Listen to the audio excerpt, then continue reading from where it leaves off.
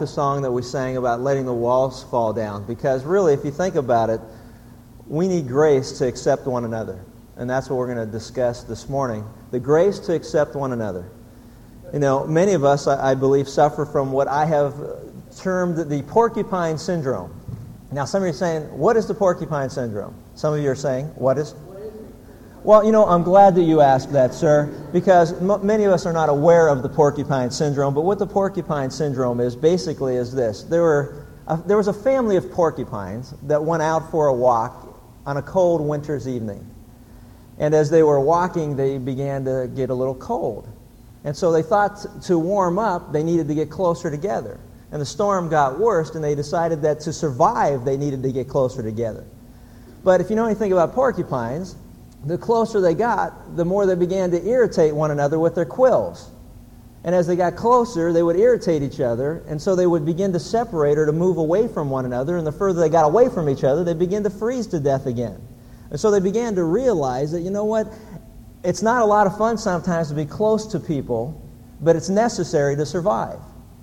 You know, I thought as far as accepting one another, there's a lot of truth to that.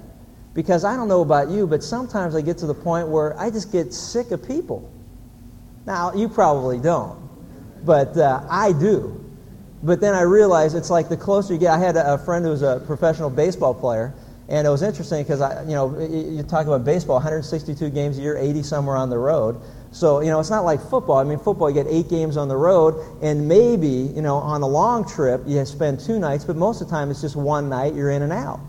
And so you only have to spend, you know, maybe 8 nights on the road with your roommate. But in baseball, you have to spend 80 nights with a roommate. And I said, doesn't that get tough? And it was great. He looked at me and said, you know what?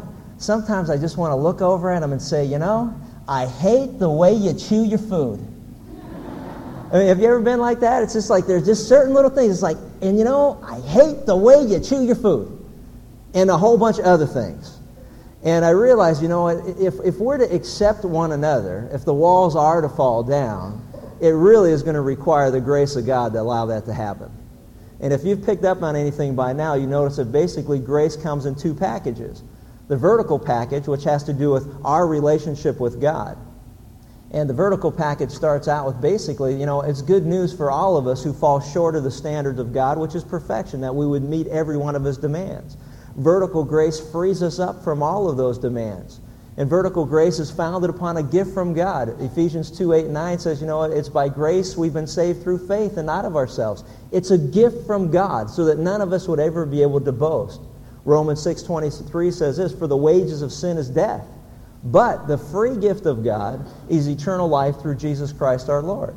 And so vertical grace starts the whole process. Well, then we're into horizontal grace, which has to do with our relationships with one another. And that's only possible after we have a right relationship with God. Vertically, we got to be right with God in order that we would have His grace to demonstrate toward one another. And so as we consider all these things, basically that horizontal grace frees us up from being trapped under the ice of human expectations. What other people expect us to be or to become. All their opinions and their guilt and the shame that they put on us because we're not who they want us to be. And horizontal grace will free us up from that. And that's what I want to try to get across as we look at what God has to say, because regretfully, some of the most guilt-laden people that I personally know are Christians. And I want to ask you something. Is there anything attractive about such a life? The Bible says we're to be a light to the world. We're not the light of the world. Jesus is the light of the world, but we're lights in the world. And people are supposed to be attracted to what they see. But if I ask you a personal question, ask yourself this. Are people attracted to what they see in my life? Are people attracted to what they see in my life? That's a personal question, isn't it? Or do people want to run from me as fast as they can? And I think a lot of it has to do with asking yourself a couple more questions. Question number 1, do I add to or lessen the guilt that people feel in their lives? Do I add to the guilt and the burden and the shame they already feel? Or do I try in some way to lessen that in their life? Do I promote freedom in another person's life? Or do I subject them to bondage, which we talked about the last time we were together? See, both questions deal with attitude. If you stop and think about it, they deal with, am I charming and gracious, or am I restricted and rigid? Am I a freer or a freezer? Some of us think we're appliances for God. We're freezers, right? Am I a freer or am I a freezer? Am I a blesser or am I a blaster? And really, the end result of that is I'm either going to be legalistic or I'm going to promote liberty. And it all has to do with attitude. Viktor Frankl, who was a prisoner of war, survived 3 years at Auschwitz and other Nazi death camps. And he wrote in his book, Man's Search for Meaning, he reflected back on what he went through and his experiences in these camps. And this is what he wrote. He says, "We who lived in concentration camps can remember the men who walked through the huts comforting others, giving away their last piece of bread. They may have been few in number, but they offer sufficient proof that everything can be taken from a man but one thing, and that is the last of all human freedoms, to choose one's attitude in any given set of circumstances. And there are always choices to make every day, every hour, offered the opportunity to make a decision, which determined whether you would or would not submit to those powers which threaten to rob you of your very self, your inner freedom, which determined whether or not you would become the plaything of circumstance, renouncing freedom and dignity to become molded into the form of the typical inmate. Even though conditions such as lack of sleep and insufficient food and various mental stress may suggest that the inmates were bound to react in certain ways, in the final analysis it became clear that the sort of person the prisoner became was the result of an inner decision and not the result of camp influences alone." I like that. Because I've heard it put this way, that life is 10% circumstance and 90% of how I respond to those circumstances. The inner decisions. Not just the outer influences, but the inner decision, the attitude that we have. And my hope as we go through all of this is to encourage us maybe to look at the importance of making up our mind as to those inner decisions that we have to make regarding our attitude and how we deal with one another.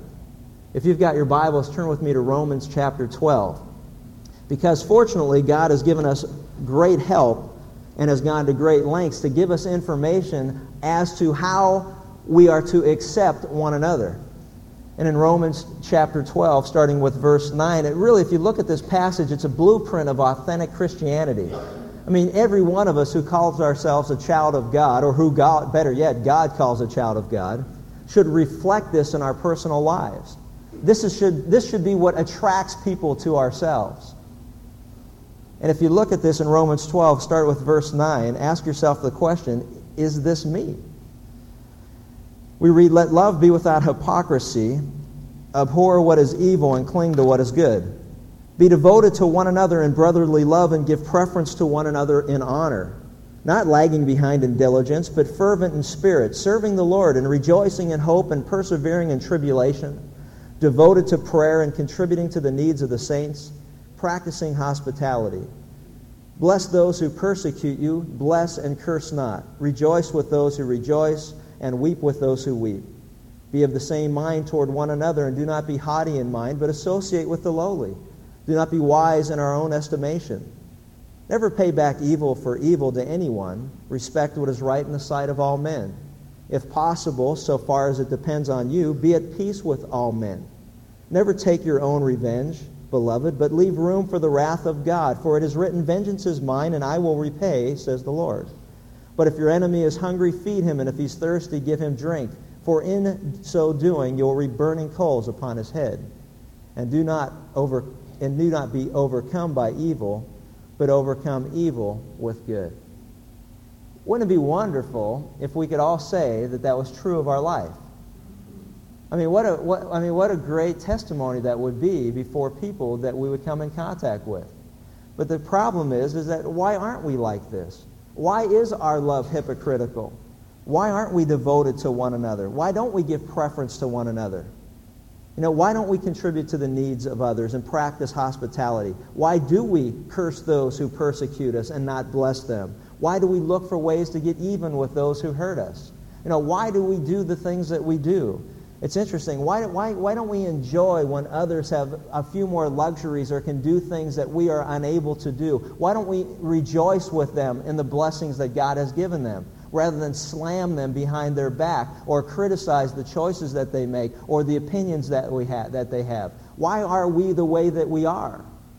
And it's interesting, as we look at this, it really comes down to we need to understand the grace that God has given us to accept one another. As I was going through all this, I started to realize that, we had two big problems in life, most of us. Number one is the problem of comparison. We like to compare ourselves to other people. And if you stop and think about comparison, basically it causes nothing but envy and competition when we begin to compare ourselves. The other problem that we have is we want to control one another. We want to, in some way, attempt to control others, either through manipulation or some type of intimidation. Think about comparison for a minute. It's always based on externals. We look at others and we see things from an external point of view, and we begin to compare ourselves to them. We begin to put ourselves into competition with other people.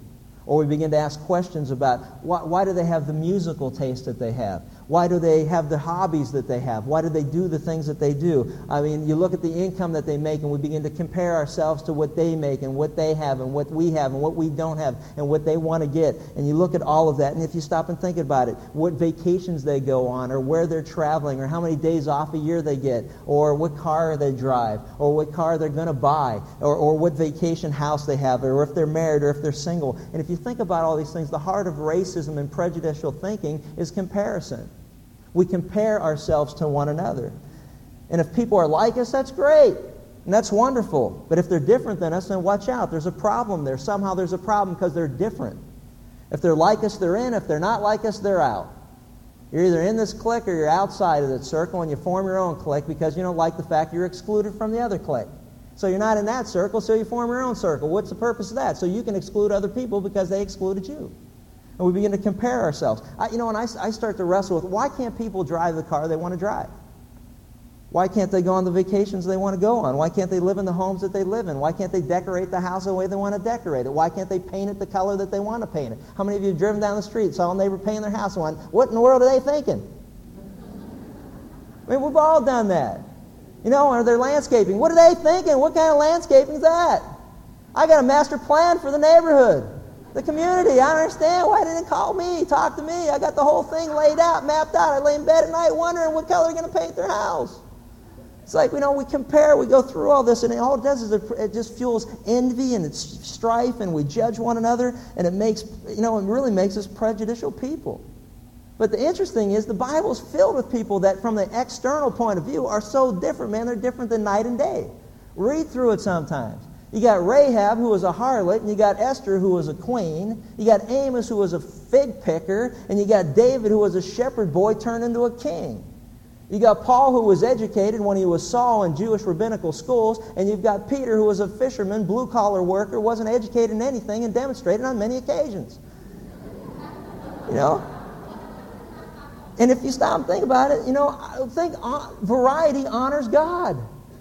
It was God's idea that we're all different.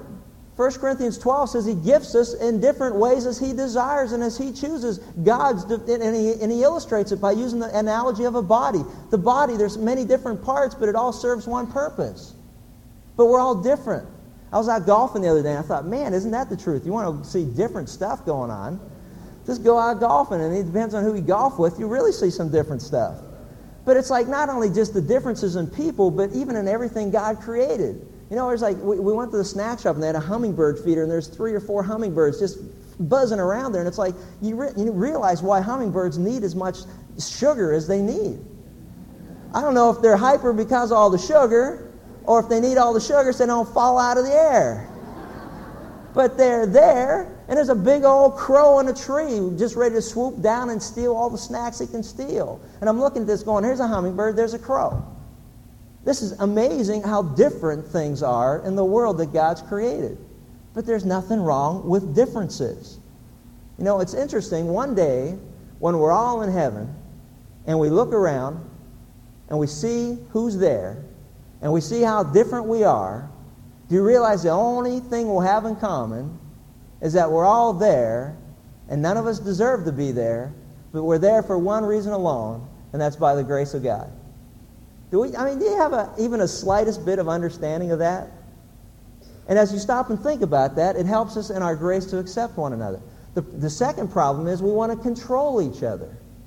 We want everyone to be like we want them to be. And that is really difficult. Every wedding that I have an opportunity to officiate at, I make this one point. Very simple. Don't try to change your spouse. It doesn't work. I've been trying. No, I had tried, and it didn't work. And you had tried, and it doesn't work. And it's really frustrating, and it's really aggravating, and it's really annoying until you realize that God makes us male and female. He makes us different. He made us that way. And so the reality of all of it is don't try to change your spouse because it can't be done. Only God can do it when it's necessary for some changing to take place. You see it all the time. We see it struggling in every marriage that I know. I see the constant struggle of one person wanting the other person to be like they want them to be and trying to control them and manipulate them in every way that they can. And it doesn't change just because you get older. I witnessed this last week. This is unbelievable. There's a couple that have been married 55 years. 55 years. They're getting dressed to come with us to church. The dad first checked it out, asked around whether he had to wear a suit and tie. And knowing that it's not easy to get him to come to church, it was like, no, you don't have to wear a suit and tie. You can wear those plaid shorts if you want. Doesn't matter to me. So he said, great. So he got dressed, put on a nice bandline shirt, a little knit shirt, put on a nice lightweight jacket, was walking down, getting ready to go. And the woman that he's been married to for 55 years, guess what she said? You're not wearing that jacket, are you? What jacket? The one that I'm wearing? Yes, I'm wearing it. Well, go get your sport coat on. There's a major crisis taking place there. Now I'm sitting there, and I'm kind of like reading the paper, but I'm like taking all this in. Kind of like just waiting to see what happens here. And also trying to appreciate why my wife is the way she is. So,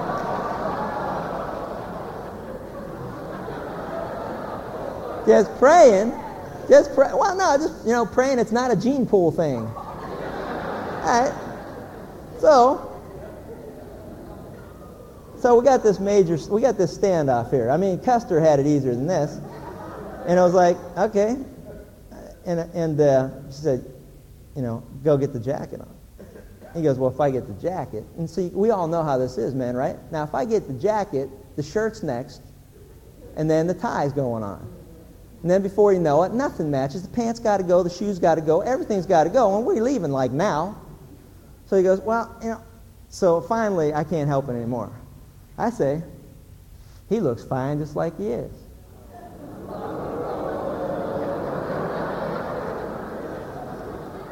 Yeah, and you got to remember last week was Mother's Day. All right. He looks fine just like he is. Then she pulled out the trump card. If you wear that jacket, I ain't going. Have you been there? This morning you've been there. Oh, okay, good. We all been there. But what was amazing to me, it was like 55 years of marriage. This is still going on. I'm getting really discouraged. I'm like, 35 more years to go. But it was amazing to me. I saw a cartoon that kind of illustrates it maybe even better than this, and I know I won't get as much trouble for this, but the cartoon is, there's this little mealy-weely like guy, he's sitting there watching a TV show. And he's just watching the show, and this kind of lady comes walking in, and she says, hey, I want to watch channel so-and-so. And he says, kind of, meek, wheelie kind of guy, like, well, but I was watching this. Is it okay if I still watch this? I mean, I was watching this first. And she said, no, put the other channel on. He said, well, but what makes you think that I should change the other channel? And she says, these 5 fingers. She goes, 1, 2, 3, 4, 5. Makes it into a fist and says, now turn the channel. And so sure enough, he turns the channel, he walks out the room, and he's got this conversation going on with his hand. He's going, man, he's talking to his fingers. Why can't you guys get organized like that? You know what I mean? And it's like, that's the way it is. What's the deal here? We want to control each other. We want to intimidate each other. We want to make each other feel guilty and riddled with fear. We want to accept one another. But the problem is, God has a different viewpoint on all of that. Romans chapter 14, let's take a look. Enough about things that kill grace. Let's take a look at some things that promote it and encourage it. Okay? 4 thoughts. Take with you. In fact, make yourself, a promise as you leave here today that, you know what, I'm going to apply these things in my life. I want to be a promoter of grace in my life and in the world that God has put me. I want to be someone who frees other people up and doesn't freeze them in their life. In Romans chapter 14, let's take a look at the first one, verses 1 through 4. How to promote grace in your life. How to accept one another. Now accept the one who is weak in faith, but not for the purpose of passing judgment on his opinions. One man has faith that he may eat all things, but he who is weak eats vegetables only. Let not him, hang on now, okay, I'll get to the cultural context of this. That's in a minute. Hey, vegetarian, what? Hey, let not him who eats regard with contempt he who does not eat, and let not him who does not eat judge him who eats, for God has accepted him. Now who are you to judge the servant of another? To his own master he stands or falls, and stand he will, for the Lord is able to make him stand. To promote grace, or to be a proponent of grace, we need to, number 1, learn to accept one another. The word accept is also transliterated in other passages to receive, to make welcome. The Apostle Paul in Acts chapter 28:2 says that when we came there, you received us and you made us all feel welcome. I like that. You make us feel welcome. If you want to promote grace and learn to accept other people, you must make their opinions welcome. Isn't that interesting? I think as you look at this, you begin to realize to allow others the freedom to hold convictions that are unlike ours, to accept them and their opinions in spite of the differences. The issue at this particular time was eating meat. We talked a lot about that in the last session, but there was basically 2 rules of thumb here, 2 schools of thought. There were those who were idol worshipers who had sacrificed meat to idols and felt it was wrong to eat meat that was sacrificed to idols. If any portion of it was sacrificed, they would not buy and eat that meat. There were also those who come out of Judaism who had accepted Jesus Christ and had called him Lord and Savior. And now they were wrestling with the old dietary laws that they had before about what they were allowed to eat and what they weren't allowed to eat. And so they were struggling with that. And so the issue continued to arise as far as the difference of opinion, whether they should eat meat or whether they shouldn't eat meat. And it was causing a lot of problems, and it was causing a lot of disagreement, and it was causing a lot of lack of acceptance of each other's opinion. And so what he was saying was, he said that now accept the one who is weak in faith, but not for the passing or the purpose of passing judgment of his opinions. And that particular day, the problem was meat. Our day, it's a whole bunch of stuff. And I sat down and I started to write things down that I have personally seen cause problems in the body of Christ between one another. Things that would not allow us to accept the opinions of one another. And I'll just jot some down. How about going to the movies? Controversy today is, what rating is a Christian allowed to go and see? We don't go see anything that's R. We don't go see anything that's PG-13. We won't go and see anything that's anything more than a PG. We just go to G. And so we don't go very often. But the problem is, what movies do we go to see? What ratings do we go to see? What's allowable? What's permissible? What's your opinion? What's my opinion? And if I asked you right now to raise your hand what your opinion is, there'd be a whole bunch of division going on right here. Should a Christian go to see an R-rated movie? And some people would say yes, some people would say no. There'd be a big fight that would break out and would bust each other lip over whether or not we're to go see an R-rated movie. Should you wear makeup? Shouldn't you wear makeup? What age should a girl wear makeup? Junior high, 13, 14, 16, 25? What is it? I mean, what's the rule of thumb here? When should they wear makeup? When should they wear jewelry? How much TV should you watch? Should you work on Sundays or not work on Sundays? Should you play any sports on a Sunday? Should you go out and do anything on a Sunday? Should you go to the beach? I mean, there are things that differ. I mean, people differ and have different opinions. You go through all of it. And if you do go to the beach, should you ever wear a two-piece bathing suit? Hey, and what about those dental floss ones? Hey, what about those?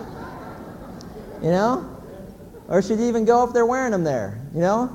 Should we buy lottery tickets? Shouldn't we go buy lottery tickets? Should we even go to Las Vegas? Should you go to Las Vegas at all, even for the great vacational family packages that they offer?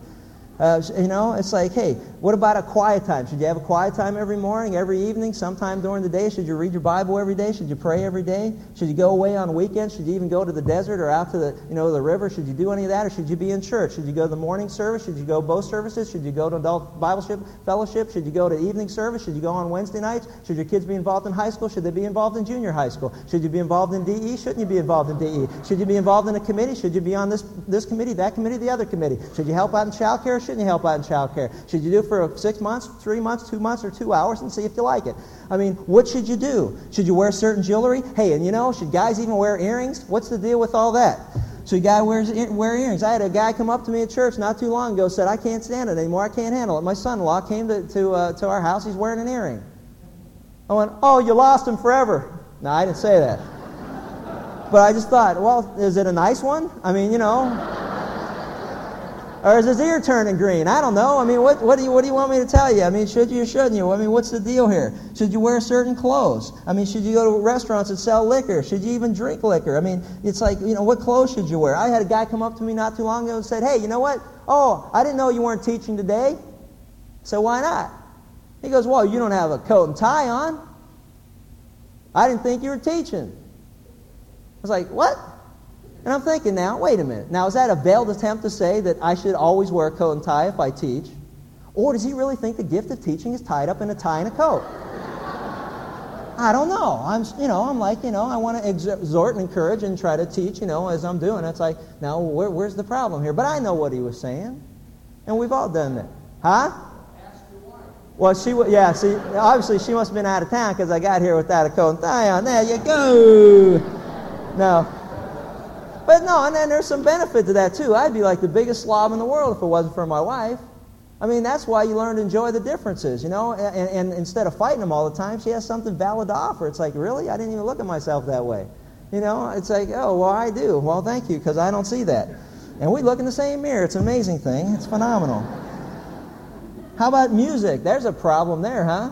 What do we listen to? Man, you know what? Oh, I love the way David does it. I can't stand Mike. I like Mike. I can't stand David. I like this. I like that. I like jazz. I like rap. I like soul. I like rock. I like the hymns, traditional, because they come from God.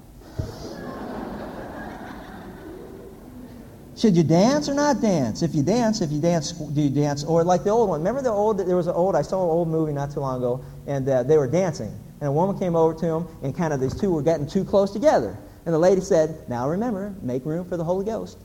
Have you ever heard that? Say, what? Now see, some of you kind of going like this. But it's like, and can you dance? And if you dance, is it square dancing, ballroom dancing, disco dancing? What is it? I mean, what are you allowed to do? And what kind of jobs can you hold? And which way do you wear your hair, assuming you have some left? I mean, how do you wear it? And facial hair. I mean, I grew a beard once. I thought that half the people in this church were going to have a heart attack and die. So what is the deal here? You got facial hair. And I said, well, ma'am, so do you. But I didn't say anything about it. No, I didn't say that. I thought about it. Hey now. I mean, we all have our opinions on certain things. Personally, I didn't think it looked that bad on her. But anyway. Should you get a facelift? Shouldn't you get a facelift? Should you get a tummy tuck? Should you get a breast implant? I mean, what do you want to talk about? We got all kind of stuff here. Should you chew tobacco? Should you put too much? Should you put salt on your meals?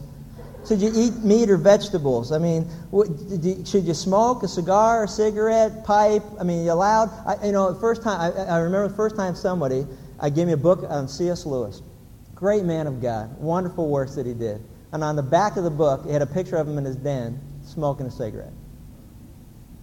Oh, just throw his books in the trash. You know what I mean? Not much to offer there. The man had a cigarette in his mouth. See how funny we are? It's like, should you be in a shepherd group or not? Should you speak in tongues? Should you raise your hands? Should you shout amen? Should you whatever? You see what I'm saying? You see how much division is caused by differences of opinion? And that's all that it is. Which are right? Obviously the ones that you think are right. Which are wrong? Obviously the ones you think are wrong. Which are right? Which are wrong? You know what is wonderful? God says He accepts them both. When you look at this and realize that it says that let not him, and the word regard with contempt. Let not him who eats regard with contempt him who does not eat. The person that eats meat says, you know what about the person that won't eat meat? Hey, who needs them? Write them off. If they're not grown up in their faith, that they don't know you can eat meat by now, then who needs them? Isn't it amazing how we are? If they think they can come to this church and not have on a coat and tie, then who needs them here? If they think that they can sing praise songs that are all that newfangled beat stuff, who needs them here? If they think this or if they think that, who needs them here? Look upon each other with contempt. It says, don't do that. Accept one another. Accept one another and the differences in each other. And then it says, and you know what? And don't judge him who eats, for God has accepted them both. You know what's amazing to me, and what will free you up when you realize the grace to accept one another is found in this. That God accepts people as they are in Jesus Christ. Whether you still smoke or don't smoke, whether you still have a beer or don't have a beer, whether you go to an R-rated movie or a PG movie, whether you wear a suit and tie to church or you wear Bermuda shorts and cut off whatever, whether you go to the beach or don't go to the beach, whether you're involved in a ministry or not involved in a ministry, whether you're in a shepherd group or not in a shepherd group, the wonderful news is that God loves you through Jesus Christ. That's it. And whether you say amen, praise God, and you sit there and go, I'd like to say that, but I just don't feel free enough to say that, that's okay too. Do you understand that? Whether you want to clap with the song or you don't want to clap with the song, that's okay too, because God accepts you whether you clap or don't clap. That's a wonderful truth, man. I'm telling you what, it'll free you up. When you can accept one another and each other's opinions, even when they're different than your own, and still love them as God loves them. Man, I love the fact that we're all different. I love a difference of opinion. I love diversity. I like the fact that we're not all the same. And thank God you're all not like me, and I'm not like you. I like that. And we need to understand how important that is. You know, one of the biggest things that ever freed me up from a ministry standpoint was when I realized how true that all is. You know, we had a Bible study when we were doing the Rams Bible study, and you talk about diversity. You have never seen more diverse people in one room in your life. From all walks of life, from all cultural backgrounds, you name it, it was there.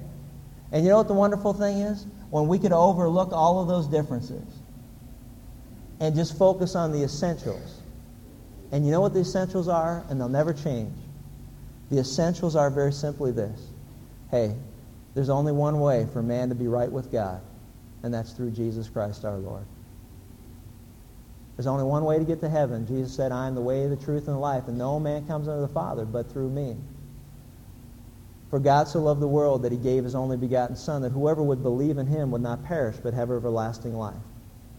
And this is the testimony of God, and this is his witness. This is the witness, that God so loved the world that he gave us his only begotten Son. That whoever would believe in him would not perish, but would have everlasting life. And if you know him and you've trusted in him, the Bible says, these things I've written to you that you may know that you are a child of God. And as many as received him, to them he gave right to become a child of God, to those who believe in his name. When the people ask, what do we got to do to be right with God? The answer is simple. To believe upon His name, and you will be saved. For the wages of sin is death, but the free gift of God is eternal life through Jesus Christ our Lord. You know what? What I began to realize, and what freed me up, was that there was one common denominator. The doctrines of Scripture are essential. What the Bible says, we must take at face value. The inerrancy of Scripture, the inspiration of Scripture, the revelation of the Word of God, the doctrine of who God is and who Jesus is, the doctrine of the Holy Spirit, the triunity or trinity of God, the doctrine of sin and judgment, of heaven and of hell. Those things are essential, those things are fundamental, and those things we cannot waver one bit. And I'm not advocating that we ever do. And we will never change, and we will never accept the opinions of others who differ with us on those areas, but we will in love share with them why there is a difference and what the answer is. But where God is not rigid, we must not be rigid ourselves.